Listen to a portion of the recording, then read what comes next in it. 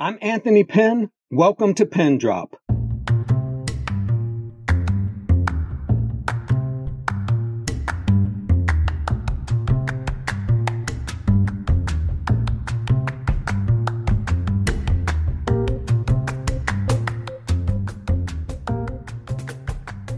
Candace Gorham is a licensed professional counselor with a background in middle and high school education.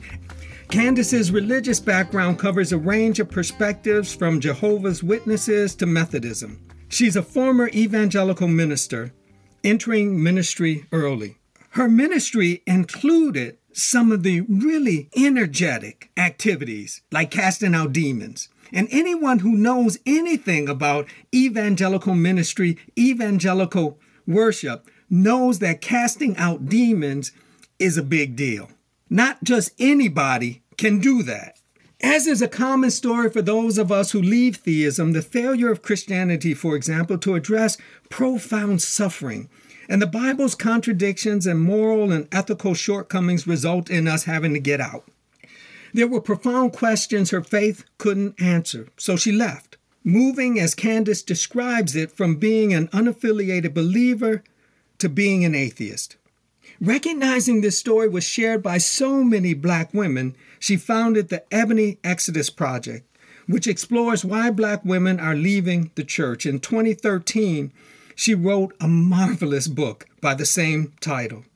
She's a member of the Secular Therapist Project and the Clergy Project, and she's the author of the recently published book on death, dying, and disbelief. And we're going to deal with that book, but let's begin by first saying thank you for joining us. I'm so excited to be here and finally get a chance to sit down and talk to you.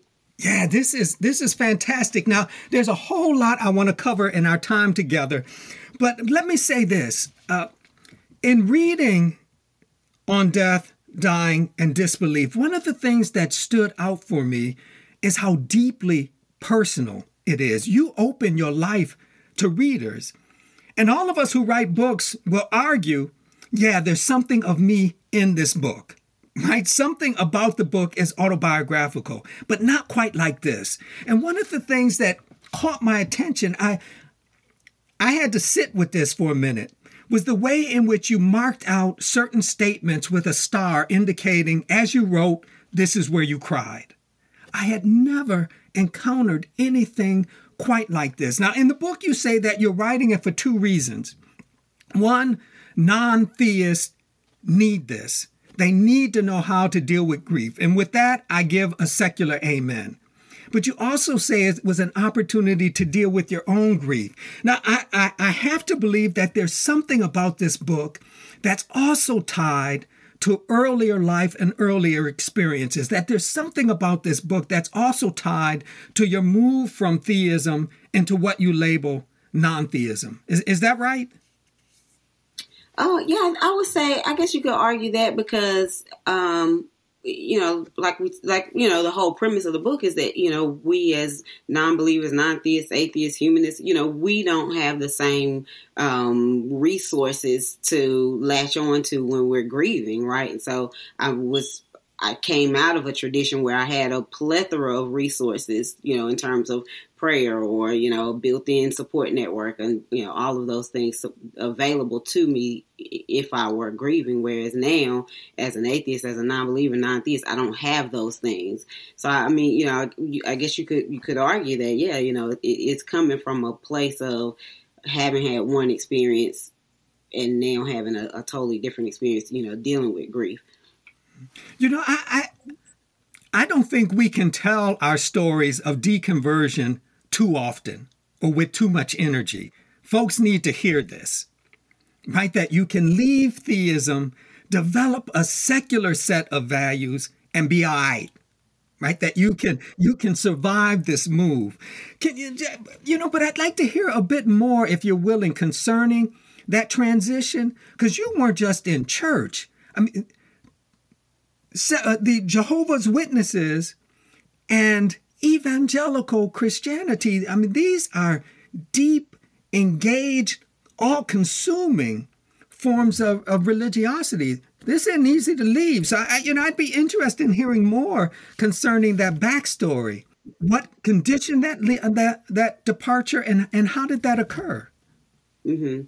So with the Jehovah's Witnesses, my dad was the Jehovah's Witness, and my mom was never really into it. She did it because her husband told her to do it, and she I could tell that, even as a young child, I could tell that she wasn't really feeling it. My parents separated when I was like 9, 10 years old, and the crazy part of it was, when my parents separated, immediately my mom was like, I'm not going back to the Kingdom Hall. Y'all don't have to go to the Kingdom Hall. And immediately my brother and my sister didn't go to the Kingdom Hall. But I, in my super, I don't know what it was about me as a child, but I was really into my religion. Continued to do like a home study. So there was this family that would come around every week, and I would go to the Kingdom Hall with them. I would do, like the annual memorial services, Easter. They don't call it Easter, of course. I would do all of those events and stuff with that family. And so that, to me, that was one of those things. Like I said, even as a child, I was way more serious about my religious beliefs and convictions and my religious practices than, people around me. And my friends would always pick on me, like, what are you, let's go to the park, man. Like, it's time to play. You over there trying to read the Bible. Like, what the hell? And so then when I got to middle school, I finally did drift away from the Jehovah's Witnesses, but only because I started going to like the family church, and that's how I got into the Methodism.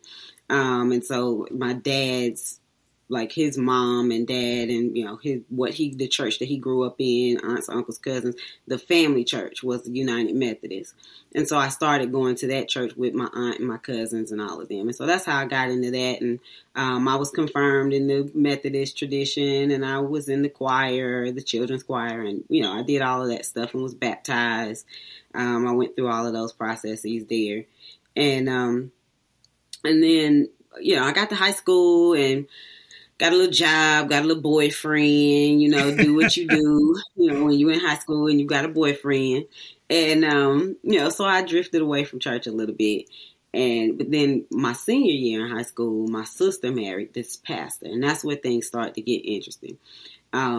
She married this pastor, and I decided that I wanted to follow my sister down the path that she was going down. And he was the one who brought this the more extreme religious practices into our lives. And he was the one that was, into the casting out demons and the praying for 7-10 days at a time, and, street evangelism, prophesying. Like I joke, but I'm always telling people, I'm like, I can still prophesy now, $10, I'll tell you whatever you want to hear. So that's how I got into that. It's with my sister marrying a pastor. And so I got into that and got married, and my husband was into it, and my whole family was into it. That was my sister's church, and so the whole family started getting into it, and so after a little while, I started going through some things. We were able to sort of break away from that church specifically because my sister and her husband moved to California. So we kind of lucked up really to be able to break away from that really extreme flavor of Christianity, because simply by virtue of the fact that they moved away.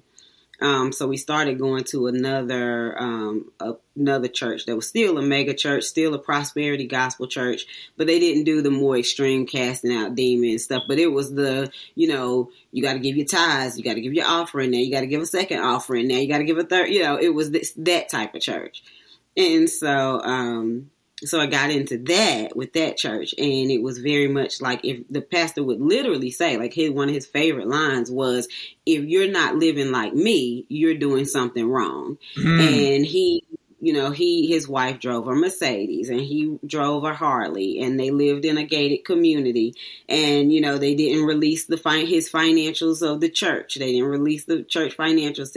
And so it was like, you clearly are leading, a prosperous life, And so to say to the people, if you're not living like me, you're doing something wrong, I really internalized those messages. And so I really did believe I was doing something wrong because, my house went into foreclosure and I lost a car and I was, severely depressed. And I mean, my marriage was I was really going through a tough time in my life at that time.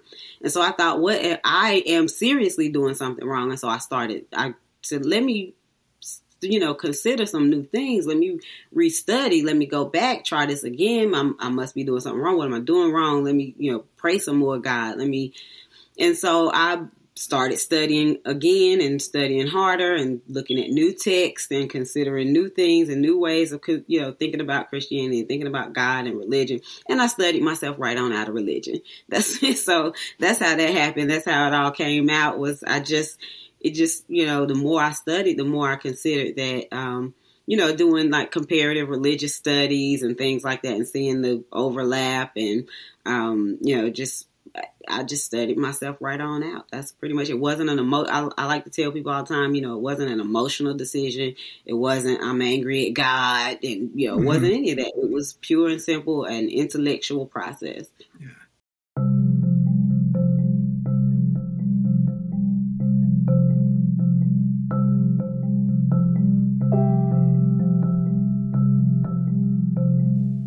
We share Methodism.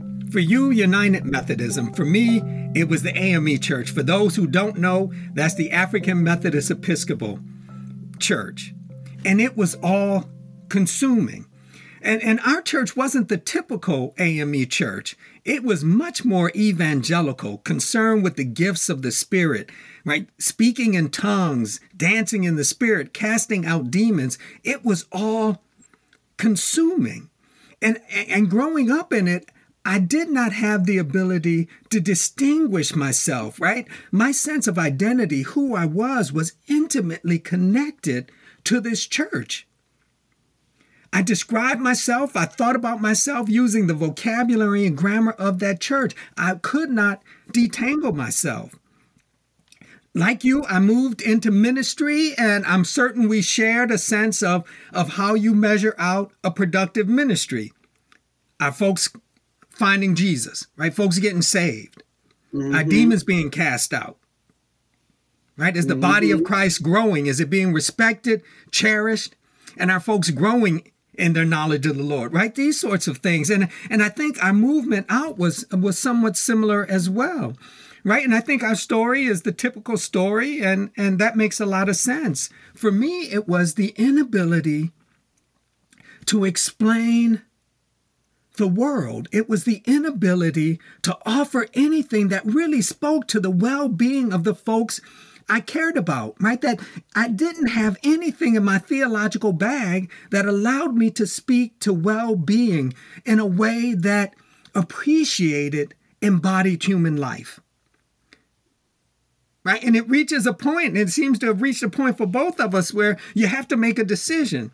Am I about safeguarding this tradition, or am I about speaking the truth to the human condition? And what am I willing to give up to be able to speak honestly about the human condition? You left, and I left. But I'm interested in this. Just another question for you. So it seems to me within our shared religious experience, there's a set of values that we are given, right? A set of values that are meant to guide how we move through the world. And I'm curious, what of those values did you leave behind, and which of those values did you take with you? Let's see, what values? Oh, that's a good question. What values did I leave behind? I think I would say some of the stuff that I left behind, I think, would be things that were sort of, I would say now, felt like judgmental type things, stuff that had to do with,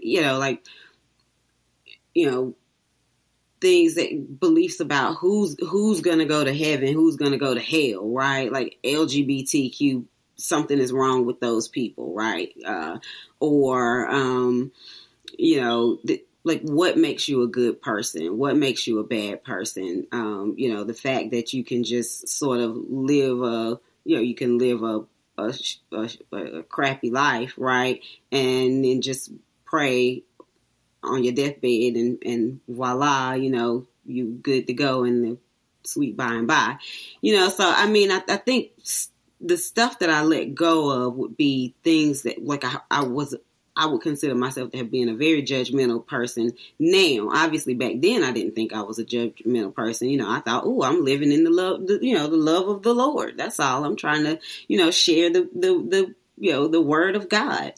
And I did go through a period of time where I just I had a lot of guilt, and I had a lot of, just a lot of guilt and a lot of shame inside of me about a lot of ways that I was judgmental and a lot of ways that I, maybe not necessarily mistreated people, but I know that I hurt people, just doing what I thought was the right thing.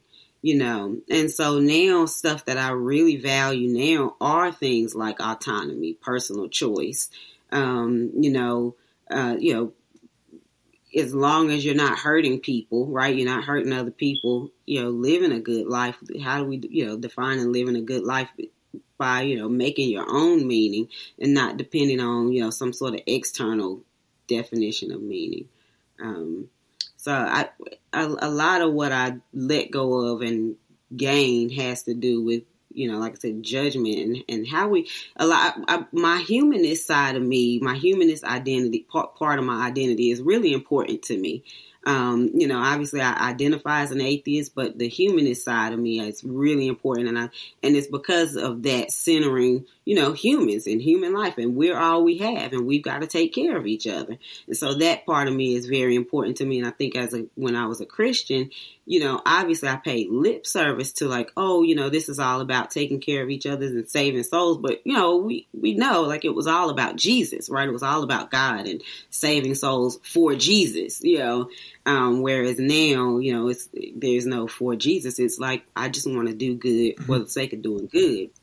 I think one of the things I had to come to grips with when I left the church was the degree to which the values I had embraced were opposed to life.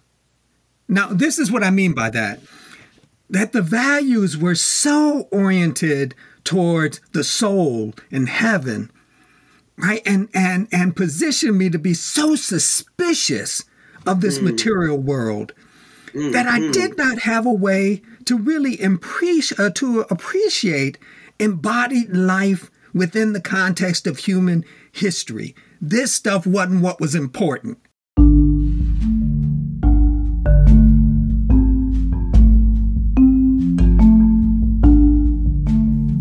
This was just what we had to go through to get to what was important. And so it was a bit of a challenge to move from that theologically formed system of values to a secular sense of values that was all about how you produce well-being for embodied bodies within the context of human history. That this is what we have. How do we work with this?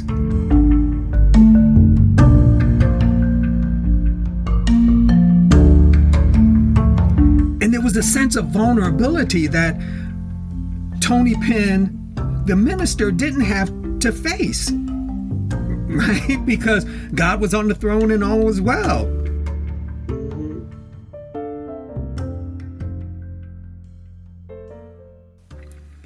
But this secular set of values that is still about fostering life. It's about love. It's about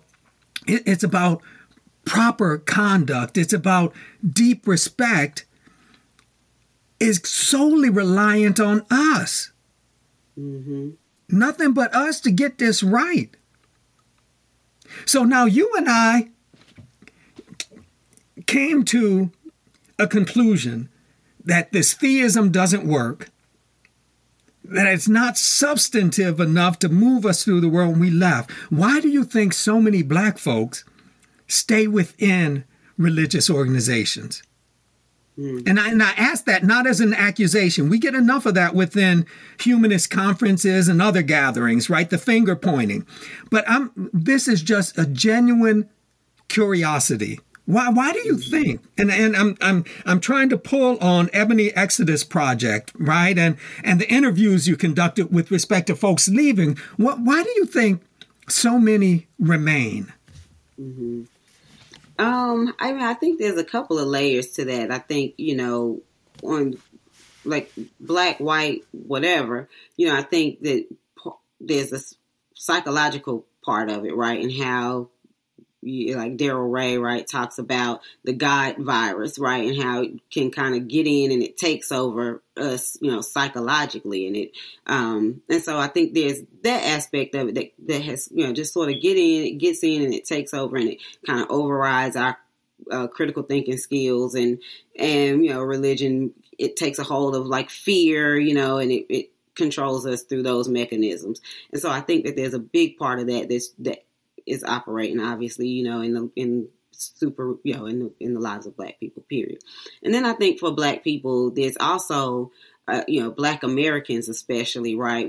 There's a part of it that is life for Black Americans has historically been so rough. The reward is in the afterlife, right? Like, we're going to suffer through now. Now is not great. Jim Crow is hard. Reconstruction is hard. Like these periods, right? These periods of time are really hard and we know it. And this is horrible. And we're going to suffer through this American life right now because our reward is in the afterlife. And so I think you just latch on to it, whatever you can latch on to, the kind of that gives you some sense of peace. And so I think we as Black Americans sort of had that unique experience that creates a trauma bond with religion. So you got the fear, you got the God virus, you got all those things that are already that already is at play for any human. And then you add on top of that our traumatic history and our trauma bond with religion. And then it just becomes a kind of a repeating pattern, right? It just becomes it's like a generational curse. The religion itself is the generational curse. It just keeps passing down from one person to the next. I think it's important that we keep it real, right? That we're having this conversation. I'm really enjoying this. And I appreciate and I agree with everything you've said. I also think, particularly when white humanists and atheists ask that question, they fail to recognize the ways in which humanism and atheism in the context of the United States has not been very welcoming. Mm-hmm. Right? Mm-hmm. Getting rid of God doesn't mean you get rid of your racism, your sexism, your homophobia, etc. And so I want to believe that some remain in the church despite the theology. And they remain in the church despite the theology for the sake of network and community. If nothing else, this is a place where you don't have to explain why you're angry. It's a place where you don't have to worry about folks coming to you uninvited and touching your hair. Mm-hmm. It's a place where you don't have to worry about folks coming up to you and saying, you're not like the others. And wow, you speak well. Right? That the Black church gets a whole lot wrong. It has never gotten gender right. Forget about sexuality. But it has been a space away from the larger connotations and consequences of white nonsense. And it seems to me until humanist organizations, humanist communities provide a soft space to land, Black folks, whether they are theists or not, will find something useful in churches. No, you're absolutely right. I mean, we can't pretend that the Black church has not provided positive, something of benefit to the Black community at various times in some ways, one way or another, And I would say, I've done, some of my interviews that I've done in the past. I mean, people have definitely said, I feel like I get something, something positive out of it. I got community, I get this, I get that.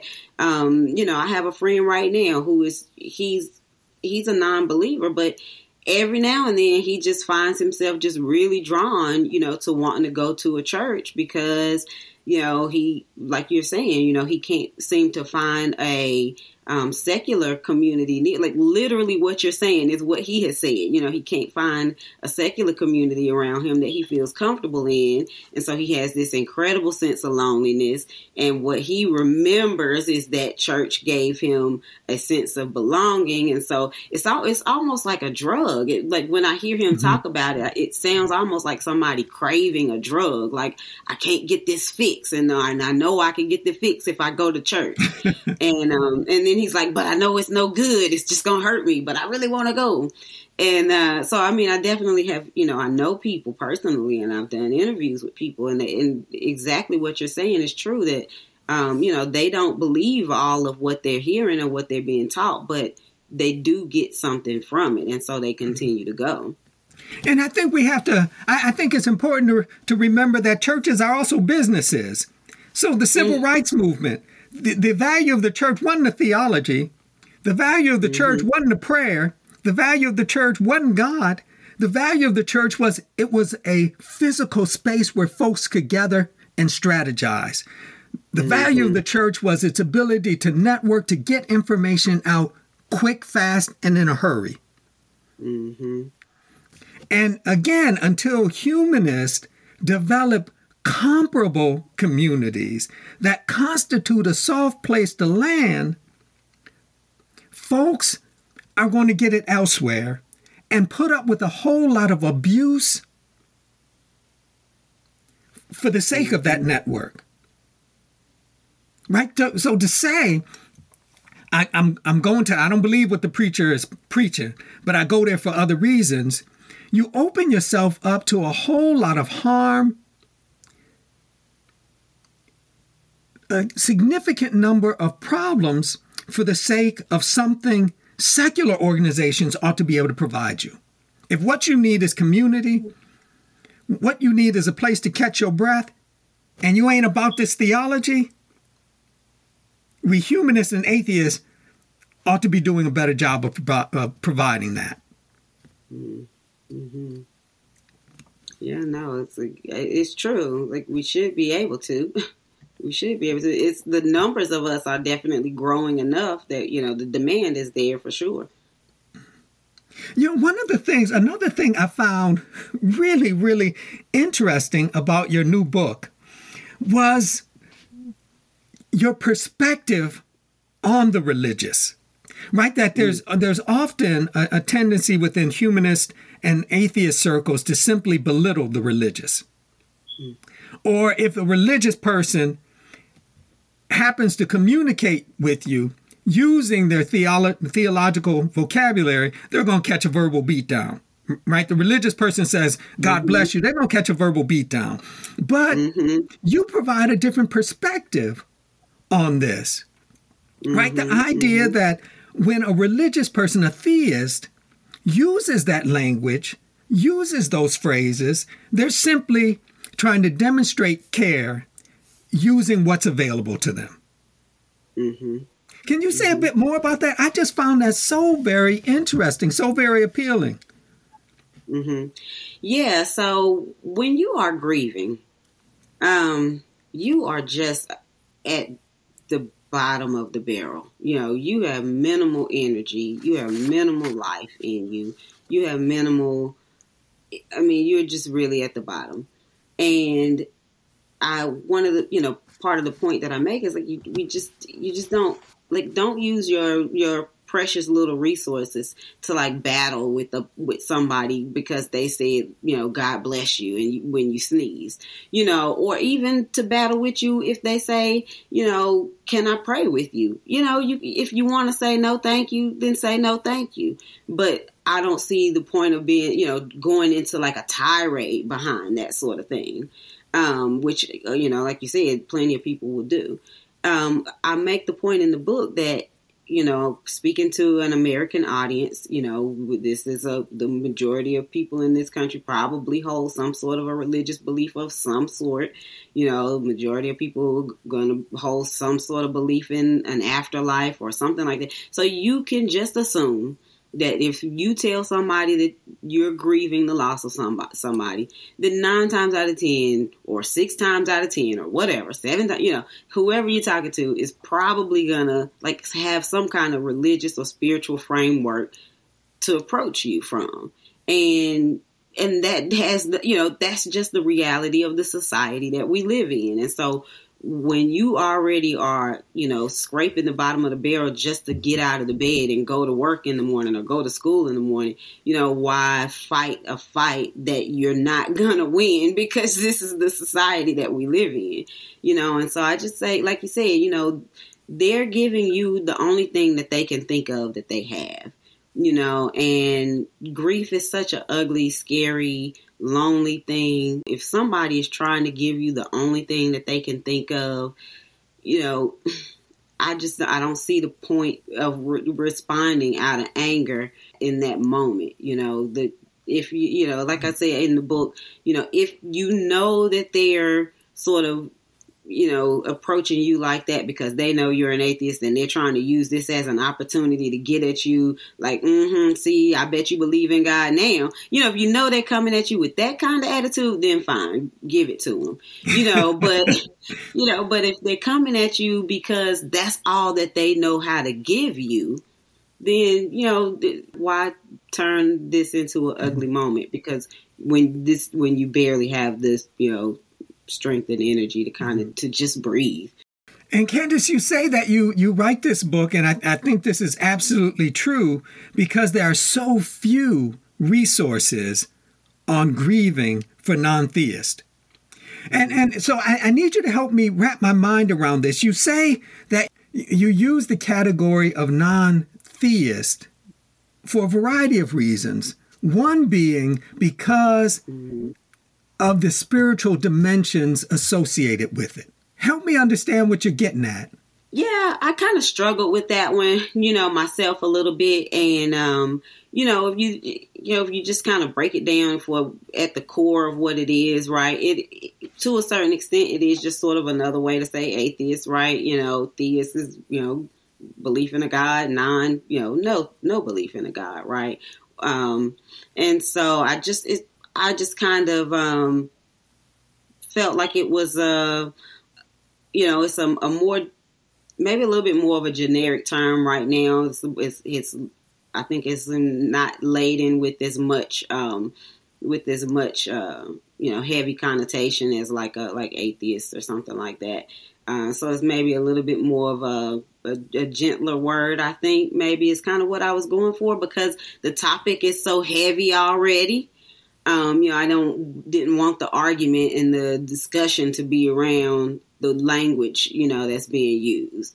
And so that was kind of what I was going for, was just sort of something to kind of take the focus off of like the language of, what I'm talking about, and just to focus on, the audience that I'm speaking to knows who I'm speaking to, and so, it's just sort of a way to kind of soften the language to a certain extent. I'll just say that bluntly, I was trying to soften the language a little bit. And you also rescue and recast some other vocabulary that we typically associate with theist, like ritual. And you talk about the importance of ritual. Now, within the context of humanist and atheist, there are a whole lot of folks who are like, nah, I'm not with that.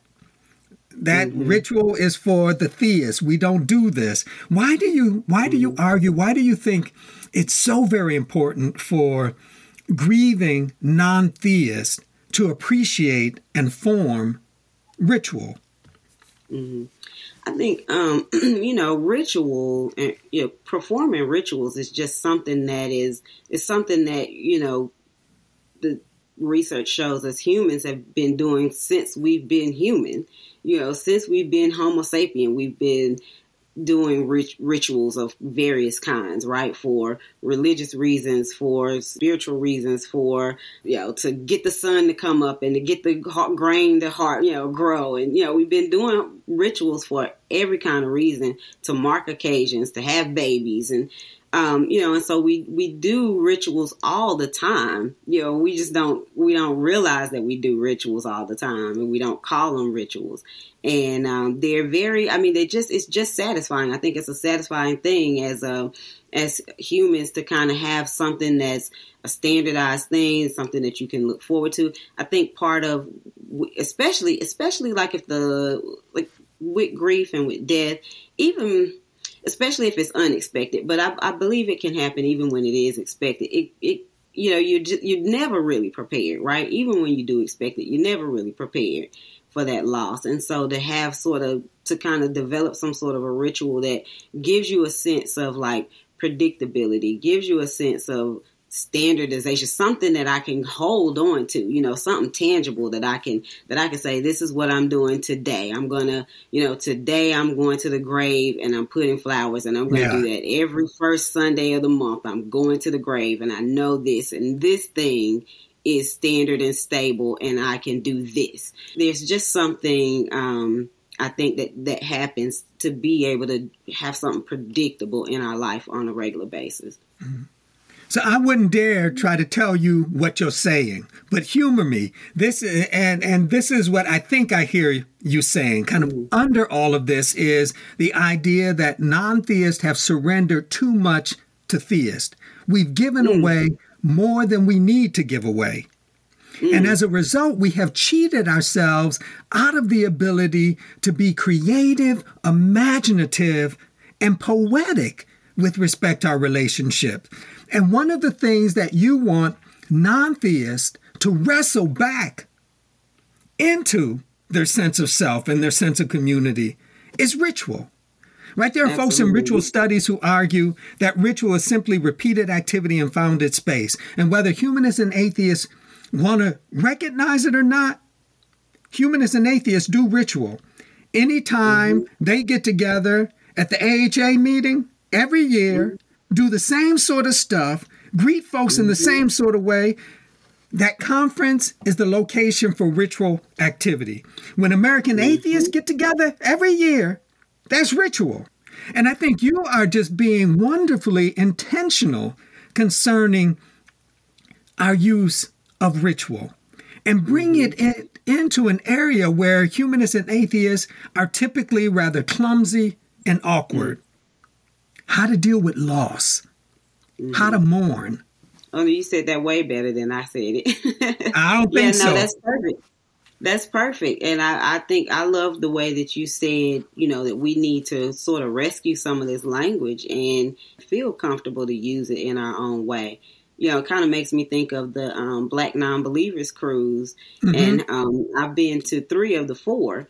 And every year I'm like, like you said, there's some things that I would consider to be rituals, like the last night at dinner, we all get a shot and we do a shot at dinner. And then, we always we get a bottle of wine in our room. So if everybody takes their bottle of wine that hadn't been drunk, and we all go out on the deck on the last night and we sit around and we drink the bottles of wine. Like, there are things that we do every year, at the same time, at the same place, we absolutely do ritualistic type things all the time that we don't even think about, that we don't even call them that.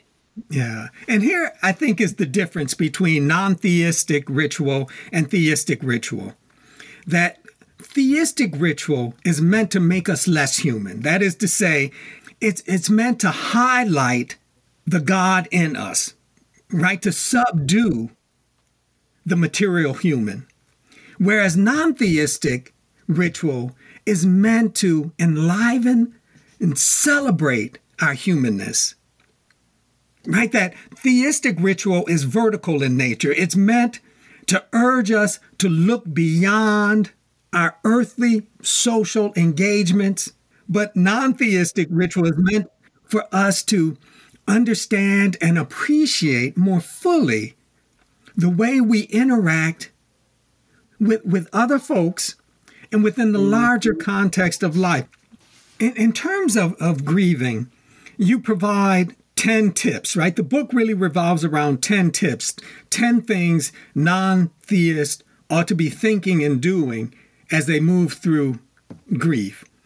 What would you label one or two things that non-theists typically get wrong with respect to grief?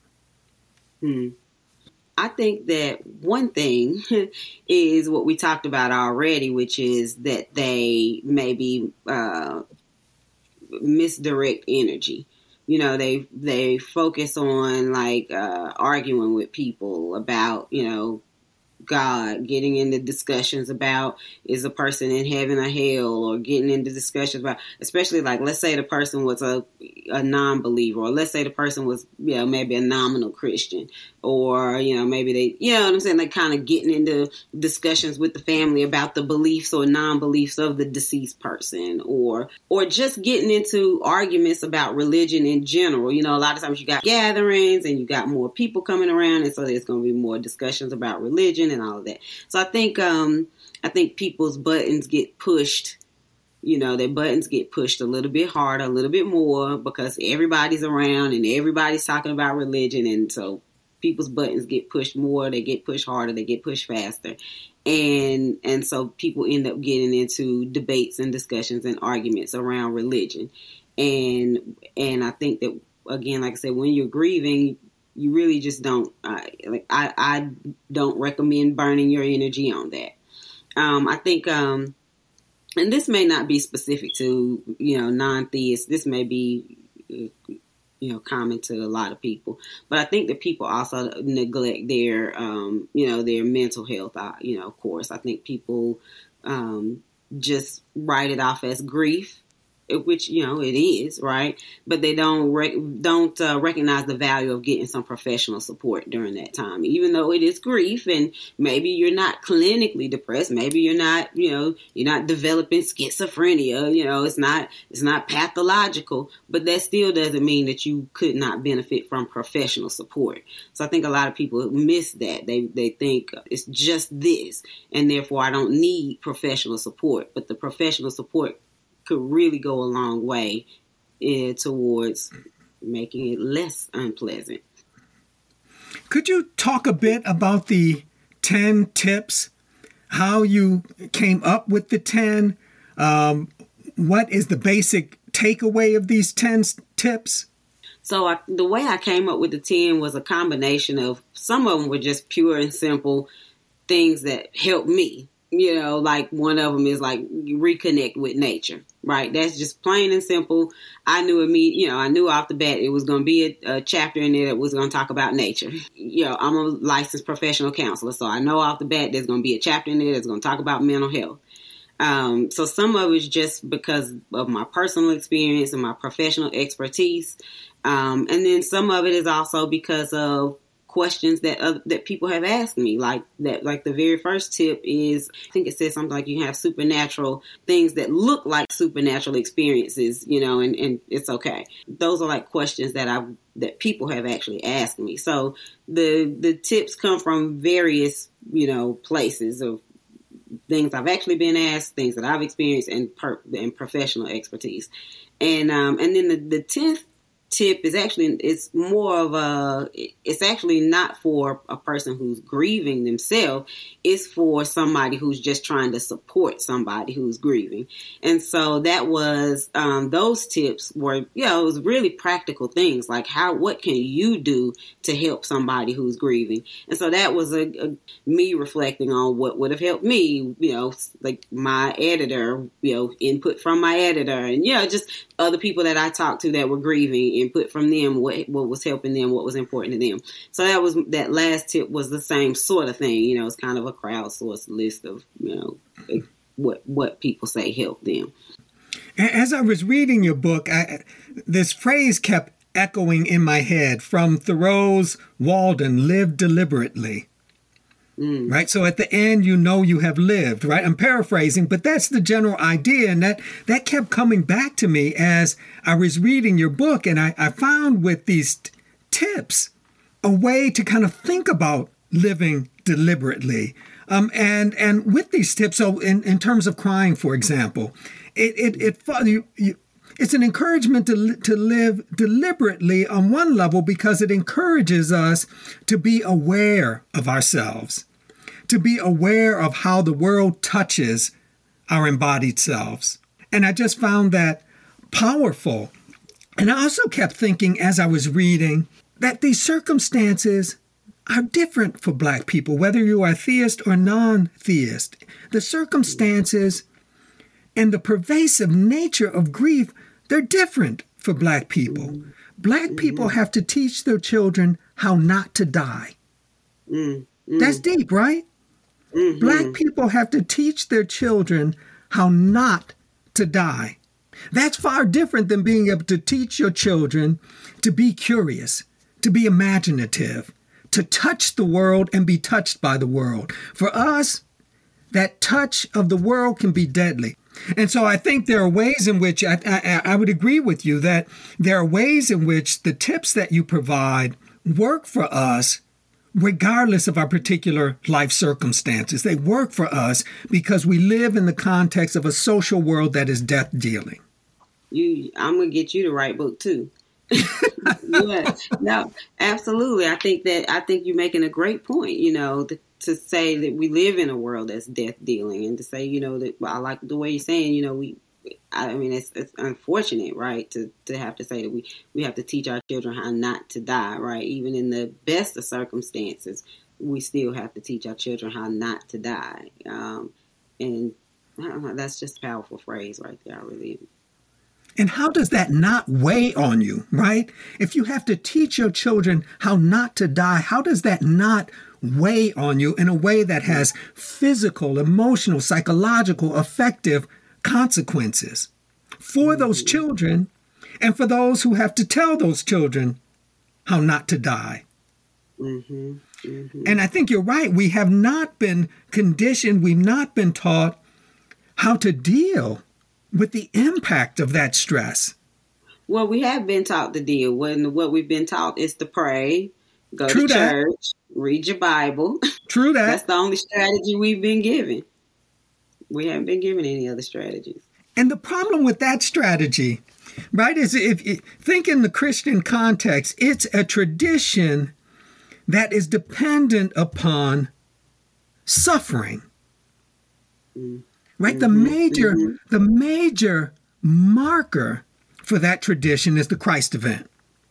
The cross, the crucifixion, the resurrection. It is a tradition that is built upon the usefulness of suffering.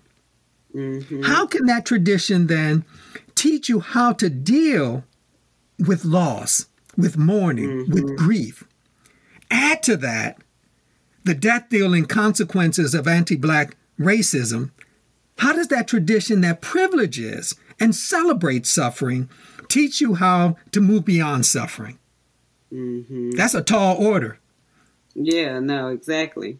Now, in the book, you say this: acceptance is not about being okay with loss. It's about allowing the loss to be a part of your life in a different way. Help me understand that.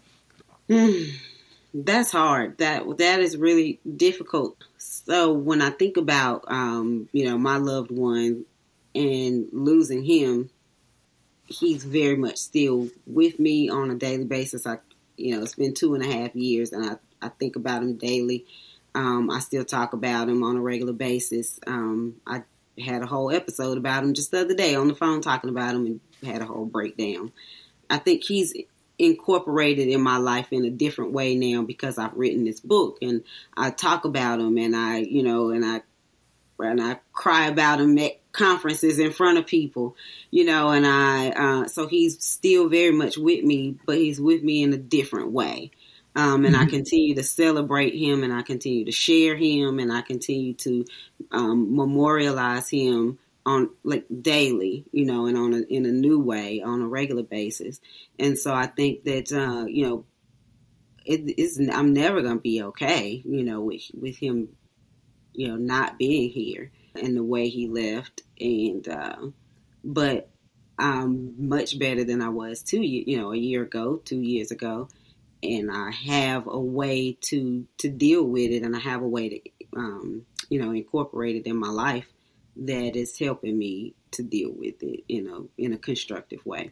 And so I think, that is the healthiest way. A lot of people just kind of a lot of people would try to just sort of sweep it under the rug, don't talk about it anymore, lock the kid's bedroom and, leave it just like it was the day the child left and never touch that bedroom again, or, whatever, right? Never like unpack your husband's side of the closet or whatever, right? They just kind of let things freeze in time and don't deal with it. And, I think the healthy thing is you really got to figure out a way to kind of continue to like celebrate that person and remember that person and talk about that person and continue to let that person be a part of your life, even though they're not there physically.